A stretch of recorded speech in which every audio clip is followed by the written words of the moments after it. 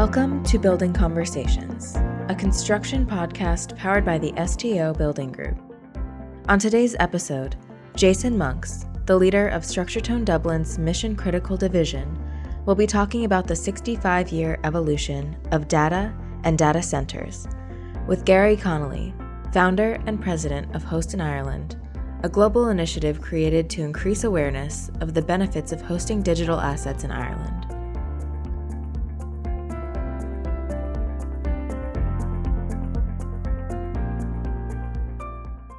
Hi, Jason Monks here from StructureTone Ireland. I am part of the STO Building Group in my 13th year with StructureTone and now specialising in data centres, leading up as the Director for Mission Critical here in Ireland, part of the international brand, leading into STO Group headquartered back in New York. This morning we have a very esteemed guest, Mr. Gary Connolly from Host in Ireland, who's going to introduce himself. Hi Jason, thank you so much. As Jason says, Gary Connolly, I'm founder of Host in Ireland. I'm a failed COBOL programmer, if the truth be known. I came out of college to be a programmer and I realised very quickly that I was really rubbish as an engineer. But one of the things I realised was not all great engineers are great communicators. And not all great engineers, as probably many of you and your listeners know, actually listen to what the end user wants. And so I was that sort of meat in the middle of the sandwich, taking the buffer of what the guy wanted and what the engineers were listening to. And that got me on my journey with data. I've been fascinated with data. In fact, I've been often called a digital optimist. When all others are looking at the negatives associated with data, I say, well, let's be optimistic about it. And obviously that brings us today to where we are discussing the centers, which is obviously the location that the data sits and gets distributed from. So thank you to StructureTone for the opportunity to talk about data, and hopefully you've got a bit to say about centers, and when you join them together we'll talk about data centers. Gary, fabulous introduction, thank you very much. A bit like myself, didn't start in the data center industry, started off doing comms rooms for one of the large US financial institutions, which then developed into data centers providing services for same. Can you tell me a little bit about how you got into the data center market? And as I said earlier, I came out of college as a programmer, but essentially my love was with data, the power of it, what it could do and what it couldn't do. And you know, at that stage though, it was on floppy disks. We stored on floppy disks, we saved on floppy disks, then hard disks were developed, then personal computers. Then we connected all the personal computers together and we called them LANs or networks. Then we decided that wasn't such a great idea and we developed the cloud. And the cloud really is just a matter of moving those servers that you used to have in your premises to somewhere else because it would possibly be more secure. So that's the evolution. If you track data and how we look at it and how we use it and how it becomes part of our day-to-day lives, really I just see where I am now as the evolution from floppy disks to hard disks to data centers. And where they live and where the servers live is obviously now in a custom-built data center. I like that approach, and I say you've approached it from the data is what got you involved in this really interesting, challenging, but hugely rewarding sector of the industry. And I've come from the smart center side, which is the design, the construction, the commissioning. Someone else operates it typically, but you can't have one without the other.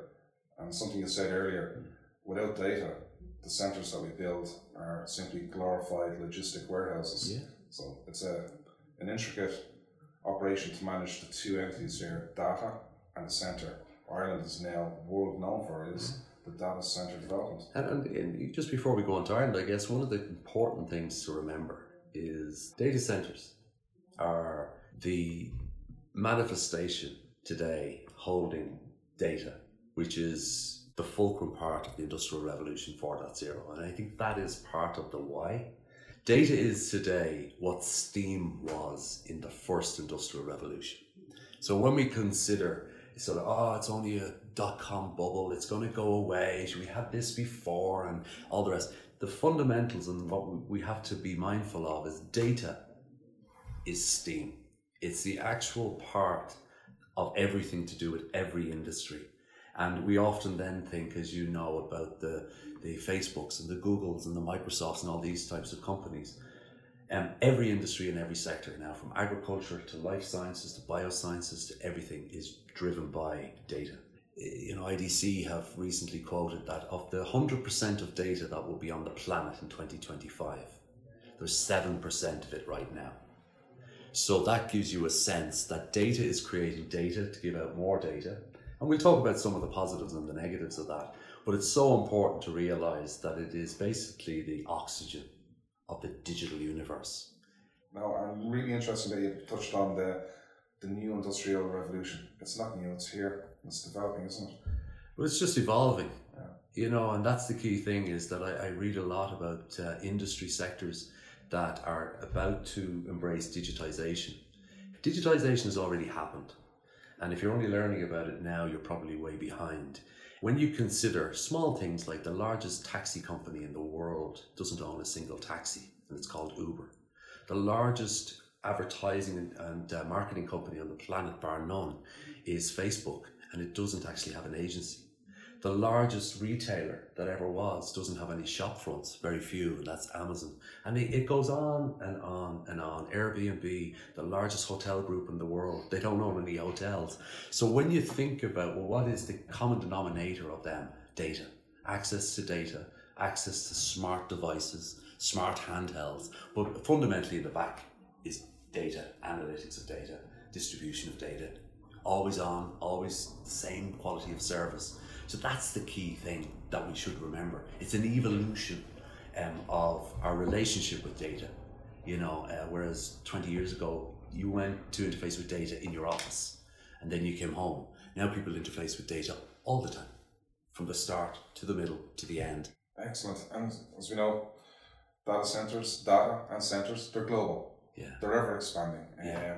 It seems like it's an unstoppable force, but an unstoppable force created by people, their habits, what they do for fun, what they do for work, how things are managed. And Ireland seems to have grasped a really large piece of that sector, totally disproportionate to the size of Ireland, the size of our population, the size of our GDP.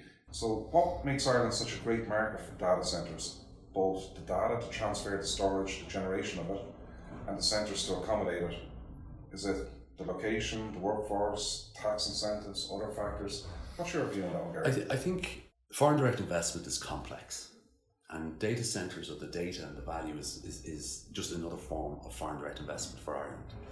Ireland now is sort of in the shadow of a very large oak tree that was planted 65 years ago, when IBM decided to establish its very first non-North American operation in Dublin. So as you can imagine, that trust by IBM with Ireland started, and that spawned then Digital Equipment Corporation, Nixdorf, Wang, all these companies that are subsequently gone, but they were the Googles, Microsofts and Amazon of their era.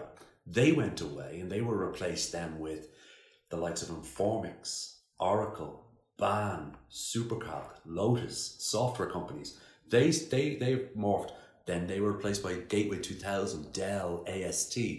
And then we went to the cloud. So really what we're seeing now is the 60 years of continuous trust in Ireland to understand the question. Because the key thing is, do you understand the question? And if you understand the question as a person, as an industry, or as a country, then you're able to actually give an answer. And Ireland realised that North American companies, if they wanted to globalise, needed a place to put down roots. And therefore, when IBM put down roots in 1956, it made it much easier. And we're seeing it today, that the guys join IBM, they get great discipline, great skills, then they say, okay, I'm ready for my next senior position, and therefore there are available skills for the next guy. DEC comes in, we're looking for senior people. I know it.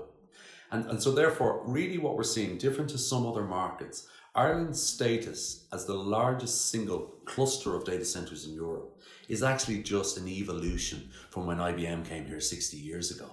But more to the point, I think, to me, and it's really timely because Intel have announced another 4 or 5 billion capital investment into Ireland. Their first investment was exactly 30 years ago. Now, when you talk about data centers and you talk about clean rooms and you talk about mission critical, the skills and services that companies, indigenous Irish companies, mechanical, electrical, construction, right the way down to sprinkler systems, learned 30 years ago, when data centers weren't even an asset class of note, that skills and services were ingrained. Health and safety, how to do things, how to proceduralize things, how to actually document and go again. So all of the companies now that I could write down, and a lot of the employees, even probably with yourself in StructureTone, worked on Intel, or worked on Pfizer down in Cork, or worked on other mission critical assets. When data centers then arrived around 2000, we were ready for action. We understood the question. We understood that, okay, floppy disks are going, now you're going to go to cloud, which is a different way of delivering software. But the guys didn't have to scratch their heads and say, oh, and I don't understand how you proceduralize things. So now you're starting to see the dividend, both here and with your good selves, where you're now based in Ireland, exporting skills. It's incredible to see that you're using Ireland as this nexus and this sort of centre of the spoke to export those skills to other geographic locations like Frankfurt, London, Amsterdam. So effectively Ireland now is, and always has been, a optimum place to rest data, whether it's on a floppy disk or even a punch card, for your older listeners, floppy disk, hard disk, or the cloud. And everything evolves. And I think most people are realizing trust is probably the key thing. And you only gain trust through time. You don't get it, you earn it. Really hitting the point there. It's not so much does Ireland attract data center companies or vice versa via the tech. It's an evolution.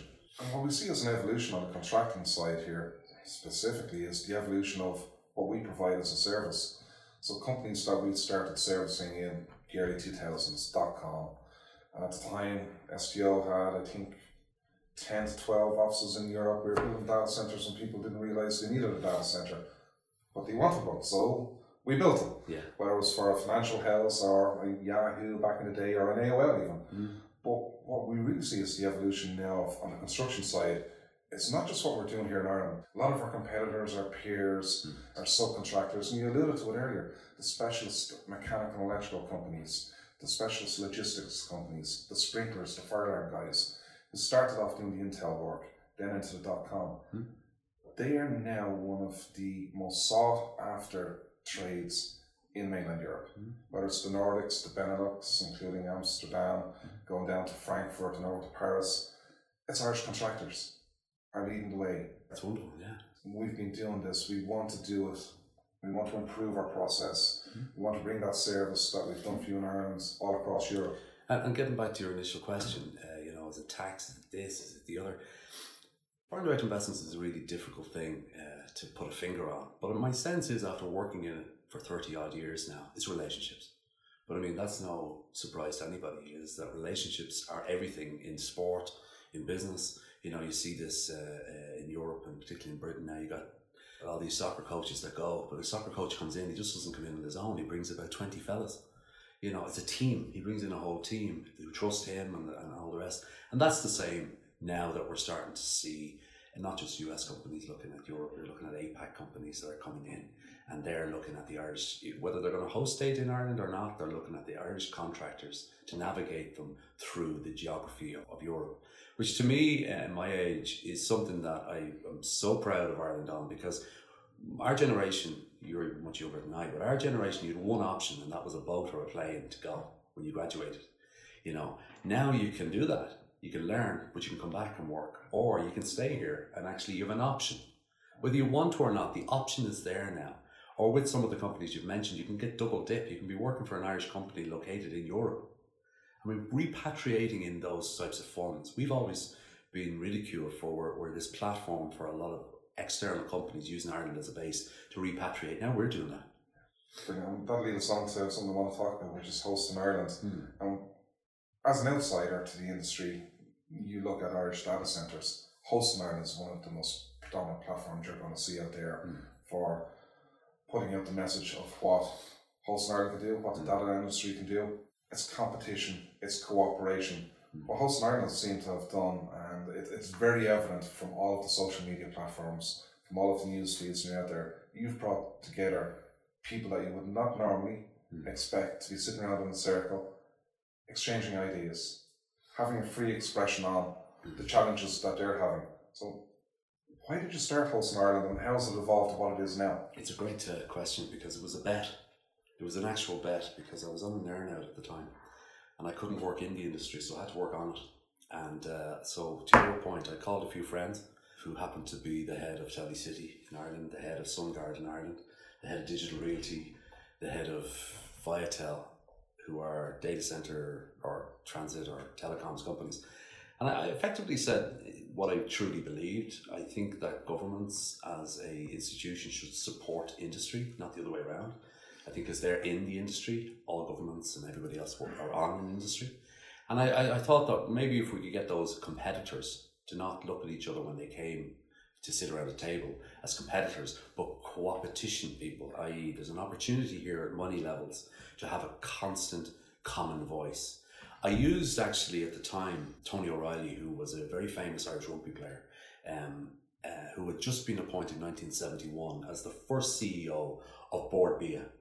Up to that point with the Common Agricultural Policy in Europe, you had Irish butter was being sold at the same price as all other butters, whether it was from Greece, whether it was from Spain, whether it was from, and I'm not disingenuous to any of those, but I believe from those that are in agriculture, Irish butter actually is a bit better. And what he did was, he said, this is nuts. We've got to sell a load of it to the Common Agricultural Policy with restrictions, but let's hold a little bit back, put a gold bar on it, call it Kerrygold, and the tagline should be Kerrygold, Irish butter, the best butter in the world. And as a result of that, him declaring clearly a message, every single dairy creamery in Ireland was suddenly lifted up by just the association with this small gold bar. And what I wanted to do was to say to people, if you're sort of beating each other up at a dairy level in that comparison, you're not really differentiating yourself from others. So I wanted the guys just to come together and say, host in Ireland, that's very clear. Find common ground that you're not beating each other up or your features and benefits, and then clearly communicate that all of you in a clear message. Because if I'm buying an Audi car and 4 dealerships are telling me 4 different things about the same car, I'd probably go and I'll buy a BMW because you lost trust with the brand. So we just basically got the guys to trust that if we had our whole philosophy was going to be, why would you rest data in Ireland? We didn't even talk about the centres, because the centres are the how you host, they're not the why you host. So if you can get somebody to believe that data should be sitting in Ireland, then whether you have a big centre, a small centre, or a blue or green or yellow one by the brands, it's secondary. So you buy into the fact that it's because of policies, pedigree, people, power and pipes, the 5 Ps. And that was basically the 5P message that all these guys went out to say. And suddenly you had people saying, okay, well, I get the Ireland thing. Now, who's there that I could use? So it was all based on the premise that they had to leave their ego and their own balance sheet at the door. And it's still that way. Leave your ego and your balance sheet at the door. Sit down and let's find whatever it might be, are the common things that we don't have to go through all your legal groups or your thing. And through that, what happened was competitors sat down in a room and having scones and coffee regularly and realised that they bleed, all of them. They get colds, all of them. They all have kids. They all have schools. They're human. And suddenly now you've got a group of people who actually don't even see each other as competitors. And Host in Ireland as a platform now has changed so significantly from just bring your data to Ireland to also look at the quality of the Irish contractors that will export and mine your data. So it's built to a community of companies that host data, design, build, operate centres. And now what we're bringing in, and I guess you always know that an asset class is here for the long run, is the professional services companies are coming in, the legal and the fiscal. So it's now a community, not just those original 5. And I think also it's I think you might have alluded to, we like, and it's a we now rather than me, we like to build a relationship with a person, irrespective of your brand you represent. And if we really like the person and they get the ethos and they get the whole thing of the more we promote and help each other and pat each other on the back, the more we can grow. And even if you get 2% of a very large market, it's better 100% of a very small one. And often, and we joked earlier, often we have people that have 15-month probation period to come into Host in Ireland. But notwithstanding that, it's about the people, and then it's about the brands. And it's about a community and an ecosystem, both importing data and exporting skills and services like yourselves. You're a partner here in Ireland because you've got substance here, but I would see Host in Ireland also acting as a platform for you also and the other partners and your peers to meet other countries and people from countries through the platform which is Host in Ireland. Absolutely. You can see Host as a platform that will help Structure Tone by cooperating in competition with some of the guys that have been there with you for years, guys that we respect, that do a Trojan job. But the strength of the brand of Host in Ireland But you can use that for greater good, particularly in the data center market, whether it's design, operating, even the construction elements of it. One interesting drive that Host is involved in is the bees. Oh yeah, biodiversity, yeah. Biodiversity, ecology. What you guys are giving out there as a message, whether it's planting saplings up in the Dublin Mountains in the depths of winter. Yeah. But the bees is a really interesting one, because without bees, we probably wouldn't be sitting around this table. Yeah, but isn't it interesting where you get these ideas and when you allow yourself and your mind to be open, to be taught by 10-year-olds or 12-year-olds? And they're my children. I have a 10-year-old and a 16-year-old. And within 3 months of each other, one of them came back and cited the Barack Obama statement that was, we're the first generation to know all the facts and the last generation to be able to make any meaningful change to it. And that was staggering, but lots of words. And then my other child came home one day and she just told me, do you know, Dad, that 38% of all the bees in Ireland face extinction by 2050. Now, that was really more tangible because I hadn't thought about that. And then you think, well, what's that an indication of? Well, that's actually, the bees are just an outward looking of our biodiversity. Biodiversity is really just how planet Earth is breathing and all the rest. So that was the actual driver, my children. Then we looked at the great community we had. That actually the community were saying to us, we need to have more purpose. You know, what should we be doing? What else can we do? And therefore, we realised that we're just enthusiastic amateurs. You need to wrap yourself around people who know what they're doing. So then we went to the National Biodiversity Centre. We built on this idea of, well, what are your challenges? You know, understanding the question, what are your challenges? And they said, messaging. And we're a messaging platform. Getting it more out there that these lads, as to your point, are responsible for 70% of our food sources, natural pollination, etc. So working with them, we have launching this year with yourself and the other partners, we're actually going to launch a data center specific pollinator plan. So it'll be for the data center industry and all sectors of the industry, whether you've got 40 acres of a campus and you want to leave 20 acres of that in wildflower, or you have an office in town and you want a bee hotel, it'll be a 101 run book for the data center industry. And already, because we're starting to publish it, other industries now say, oh, we'd like a piece of that. It can't be so difficult. So you just act as this catalyst to actually be more mindful of it. And in our own little way, I guess, we're trying to help Ireland, and by inclination then, if we can carry the message to other places, that if we all plant one tree, if we all don't cut our grass twice a week, maybe every 3 weeks, that there are consequences of those actions.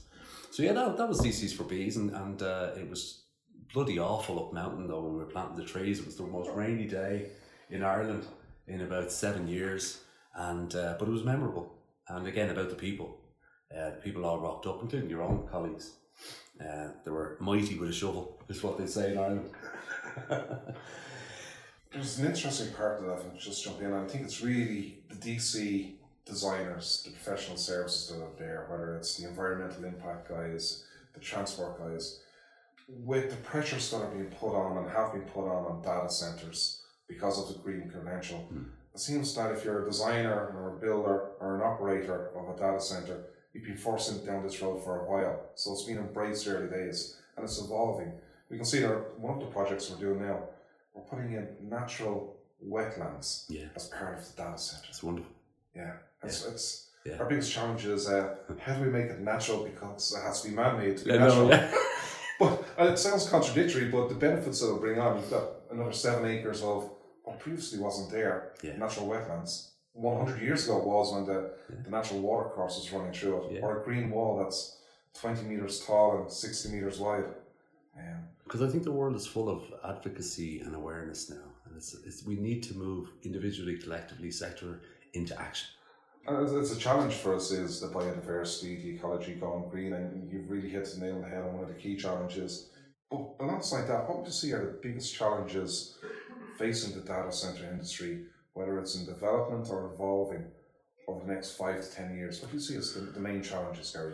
When I look at and listen to people like yourselves and you look at the run rate, and we also, as we said in this call earlier, 7% of data now versus the 100% in 2025, just the amount of delivery that has to be executed to the same standard, that unless the industry moves more towards potentially sort of like the hotel industry, where there's a lot of prefab, where there's a lot of that type of stuff.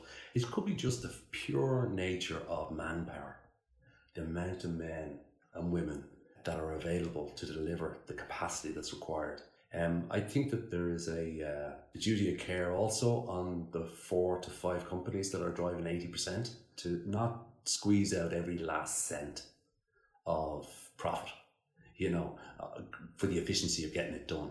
There has to be a sense of we are together as a community to deliver this run rate, but there seems to be from some sources saying they want what they got last year, but they want it quicker and they want it cheaper.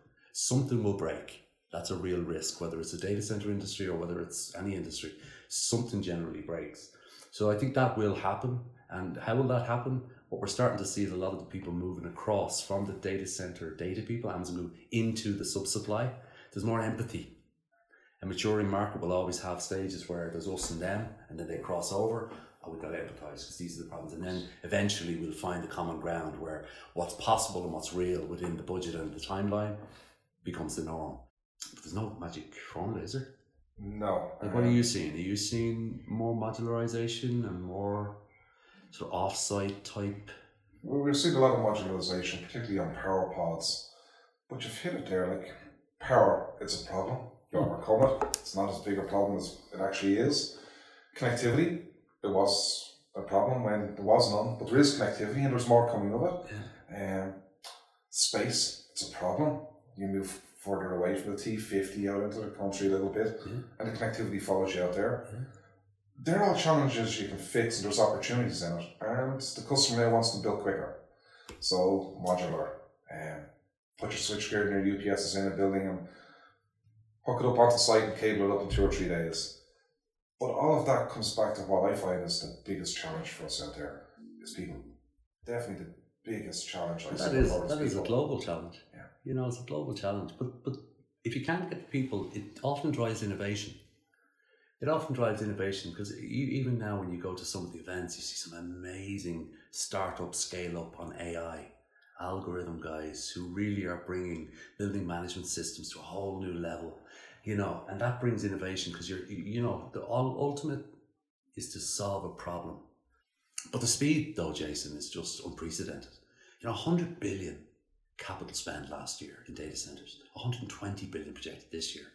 I mean, I don't think even if you look back to oil and gas, and that's the opportunity. That's the opportunity for some of your subdivisions. That's the opportunity for companies like yourself to acquire AI companies. So rather than actually, because if you want to be disrupted, just do nothing. If you want to disrupt yourself, then you're likely to be there in 2-3 years' time. And that's the opportunity. That's what we're seeing. And with your engagement with the owners, the early days, the guys that want to invest and build, whether it's in Ireland or export Irish services to Europe, what sort of trends are you seeing from particularly the US and Asia? What do you see as the future of this? I guess like we started earlier, and to me the data is the why and the center is the how. I might have said that earlier. So if you look at the trends in data, to me it's like a Russian doll. You think of a Russian doll, you have huge Russian dolls, and then they feed into each other and into each other and into each other. And we're finally entering, in this decade we'll see it, where we have fit for purpose compute. What does that mean? We're going to now have such a variety of options that the size and scale of the center and the compute power and the storage will fit the application. So when we see the trends, and you don't have to believe me, but when a child from Kurdistan wins 3.2 million in Fortnite for the World Championship versus Tiger Woods who wins 2.9 for the Open, there's a change taking place. So gaming, holograms, last mile, at the edge, that stuff is quite intensive. So you're going to see, like you do at the moment, for your telecoms, BNs and ANs in every single jurisdiction. And that'll be fit for purpose. That'll be optimum to whatever apps at that time. You'll have a 5G antenna into it because it all has to work. There's no point in having a box at the end if you've nothing antenna that can't capture the data. So 5G, just bigger bandwidth, will draw edge. But it'll be feeding into a municipality center, which will feed into a country center, which will feed into a continent center, which will subsequently feed then into bigger hyperscales. So it really is, in your mind, I often think, is if you think of the Russian doll, one's feeding into the other, feeding into the other, feeding into the other. So I think fit for purpose is coming along the lines. There'll only be more data. People are becoming more optimum with their data. I think big data is a term you hear everywhere. I think big companies are going to go to little data. Let's hold only the amount of data we optimally need to. And that's been driven by GDPR, data privacy, data protection, and then video. I mean, video is just the biggie. All forms of video, AR, VR. But I think everything evolves in the hype cycle. And we're going to see more centres, small ones, medium, large ones, gigantic ones. And we're going to see them in the locations that are fit for their purpose. And what's the purpose? Whatever application they're trying to service. But the one thing is for sure is that data is the oxygen of the Industrial Revolution, 4.0. The more data, the more centres. More centres by size and scale. Ireland's relationship with that, I think Ireland has a very solid relationship with data going forward. We're a tier 1 location. Therefore, when you consider that there are only maybe 10 other tier 1 locations in the world, and we're exporting all these skills, one will balance the other. But sitting here with 3 Irish guys who are exporting their skills, New York, Dublin and everywhere else, I think that's what makes me proud to be in an industry or part of an industry that is exporting skills and services rather than just exporting people. Gary Connolly, it's been memorable. We really appreciate your time. You're very welcome. We could go on for probably another 2 hours, but we might have to sign out. Can't afford me. Where's the spirit?